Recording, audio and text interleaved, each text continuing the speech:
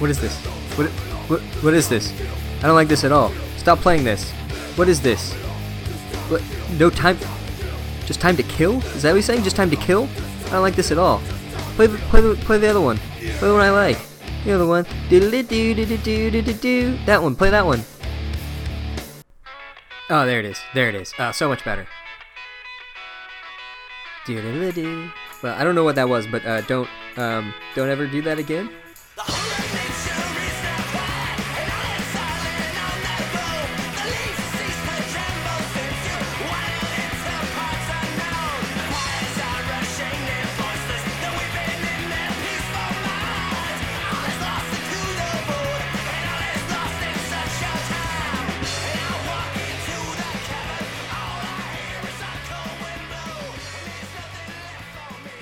Alright, is this chapter 8?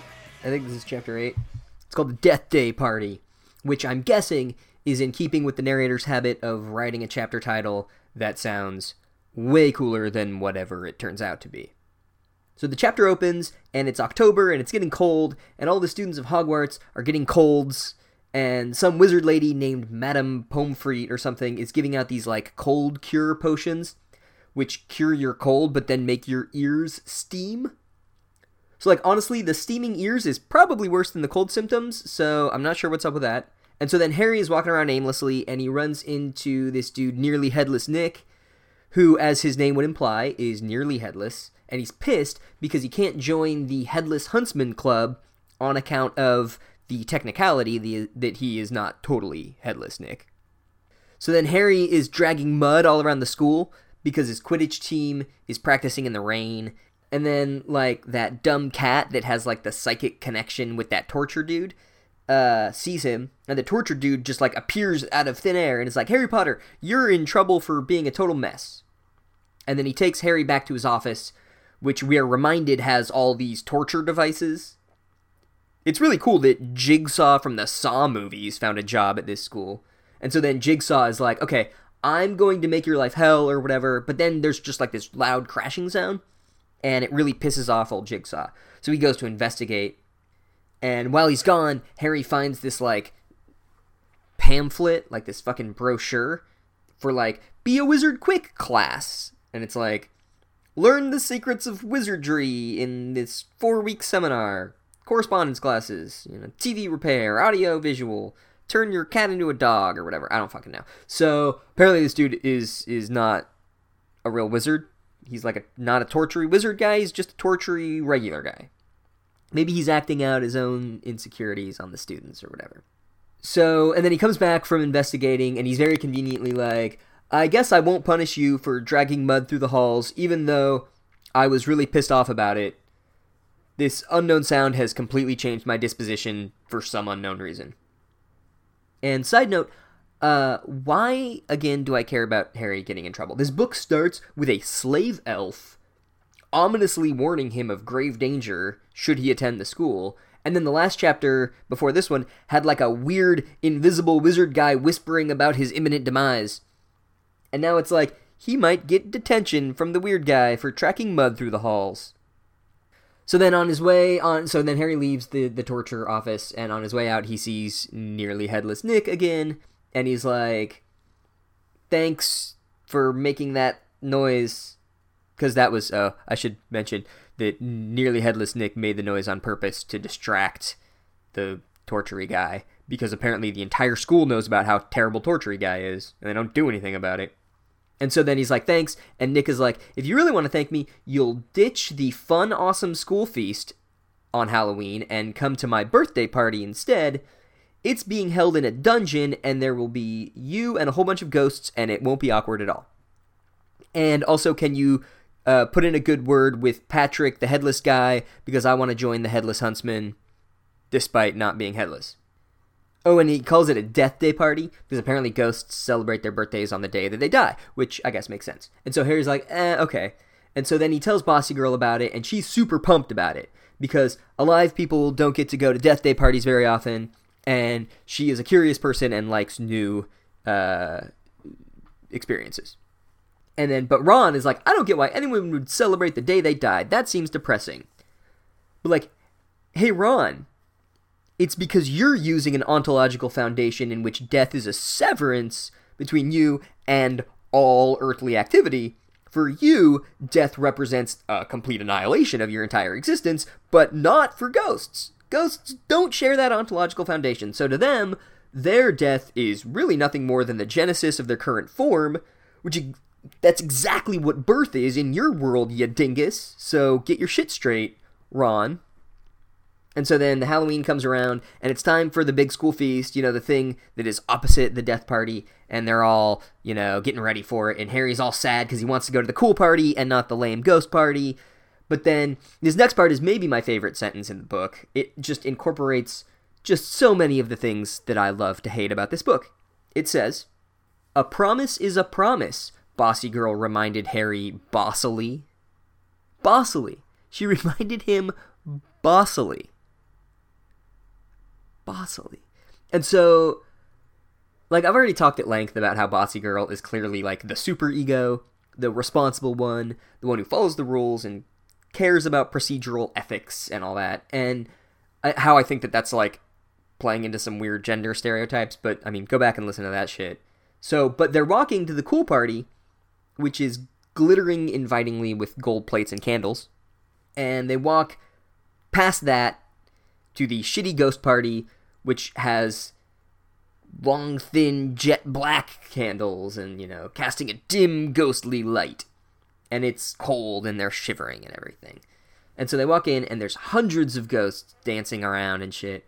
And it's like the fucking Haunted Mansion at Disneyland. There's all these, old ghosts just chilling in their, blue, translucent bodies, standard ghost bodies, like the end of Return of the Jedi. And Bossy Girl is like, "Oh, that's the ghost who haunts the girl's bathroom. She sucks, look busy." And so they're like, "Let's check out the food." And it's all rotten and disgusting. And there's a cake-like thing that's shaped like a tombstone, and all the food has maggots and stuff. Oh, and some ghost just swoops by the table with his mouth open, and they're like, "Can you taste that?" And he's like, "Almost. Almost." And then Peeves, the shitty trickster ghost that we hate, he comes up to them, and he's all decked out like one of those fucking CNBC hosts, in a bright orange suit, a rotating bow tie and shit. He's like, "Sell low on Bear Stearns," or whatever the fuck those dudes say. And he's like, "I heard you talking shit on the toilet ghost." And they're like, no, that's not, don't do anything weird. And he's like, he's like a total asshole. So he's like, "Hey, Myrtle, get over here and listen to what Bossy Girl is saying about you." And Bossy Girl is like, "Oh no, I was just saying, I liked your dress. You look nice." And Myrtle, the toilet ghost, is like, "No, you weren't." And she starts crying and saying that everyone makes fun of the way she looks. And they call her fat and ugly and miserable. And they call her Moaning Myrtle, the shitty toilet ghost. And Peeves is like, "Don't forget Spotty. They call you Spotty." And apparently ghosts who were born in the 1400s use the same slang as British people in the late 90s, because that is a very dated British slang term to insult people with bad skin. "Oh, he's right, Spotty." They say that kind of shit. I guess the American equivalent would be pizza face or something. I don't know. So she's crying about being bullied by all the children of Hogwarts, and Peeves is like, "What's up, Spotty?" And she just can't take it, and she's just absolutely in tears, and she runs out of the room in tears, and Peeves is like, "Spotty, Spotty," and he's throwing moldy peanuts at her. That is the weirdest shit ever. That scene feels like it's from a David Lynch movie or something. What the hell was that? Or one of those early Greg Araki movies. You ever see those? Those things are weird. And then Bossy Girl is just like, "Oh dear," and then they all just go immediately back to talking about the party. A horrible thing didn't just happen. No one runs after her to make sure she's okay. No one is like, "Oh my god, Peeves, you are an awful sociopath. You have no regard for the feelings of others. You are a monster." There's just no reckoning on that whatsoever. They're all just like, "Geez. Anyway, so pretty good turnout at this shindig." And so then all these headless horsemen come in on their horses. And they're yucking it up, having a good time. And then nearly headless Nick tries to make a speech, but the horsemen are all stealing the spotlight. They're playing hockey with one of their heads or something, And then all of a sudden Harry hears that voice again, and it's "Rip, tear, kill, time to kill, time to kill." And Ron's like, "Oh, that's weird. I'm pretty sure those are Fury of 5 lyrics." You remember 90s New Jersey hardcore band Fury of Five? And Harry's like, yeah, I never really got into those guys. And Ron's like, yeah, they weren't very good. And the voice is like, I'm so hungry, I smell blood, I'm smelling blood. And it's like, this really is just like a grindcore band from the 90s, I'm pretty sure. And so then Harry goes and like chases the sound, and Ron's like, I don't hear anything. And then all of a sudden they see Dracula and he's jacking off. No, they don't see Dracula and he's not jacking off. They see a message written in flames, and it says, the Chamber of Secrets has been opened, enemies of the air, beware. Which, I don't remember which Fury of Five song that's from. Might be one of the later albums. But then, underneath the message is, like, that weird cat that is friends with Jigsaw. And it's just, like, hanging by its tail. Unclear whether it's alive. And then, of course, and Harry's like, should we try to help this poor defenseless thing? And they're like, no, we need to get the hell out of here.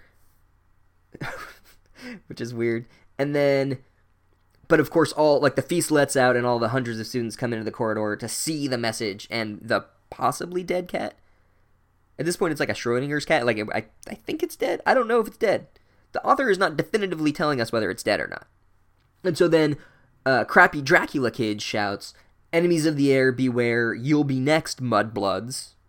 And then crappy Dracula kid like looks at the cat and smiles like a fucking weirdo, and that's where the chapter ends. So crappy Dracula kid has gone from, shitty guy that makes fun of your finances to straight up clan robe guy in, I would say, 3 chapters maybe. So this is one of those chapters that is like a boring slog for 90% of it, and then just takes off into the fucking stratosphere at the end. Like, this occult shit is cool as hell. I mean, it's awful and shit, but it's like, it's finally intriguing. I'm finally interested. And it's all mixed up with some weird KKK shit. Crappy Dracula outs himself as a fucking racist piece of shit. That's interesting. That's an interesting maneuver. Like, the mask is off of that kid. He's not just a shitty, rich fuck. He's a racist shitty rich fuck. Although, spoiler alert, most rich fucks are. And, I have no idea what this Chamber of Secrets thing is, but I think it's that Wu-Tang album, the one that the Pharma bro bought before he was hauled off to jail. Whatever it is, I'm into it though. Whatever it is, I'm into it. This is one of the first chapters where I'm like, fuck yeah, some exciting shit. I'm totally all about the last page and a half of this chapter. So let's keep it going, I say.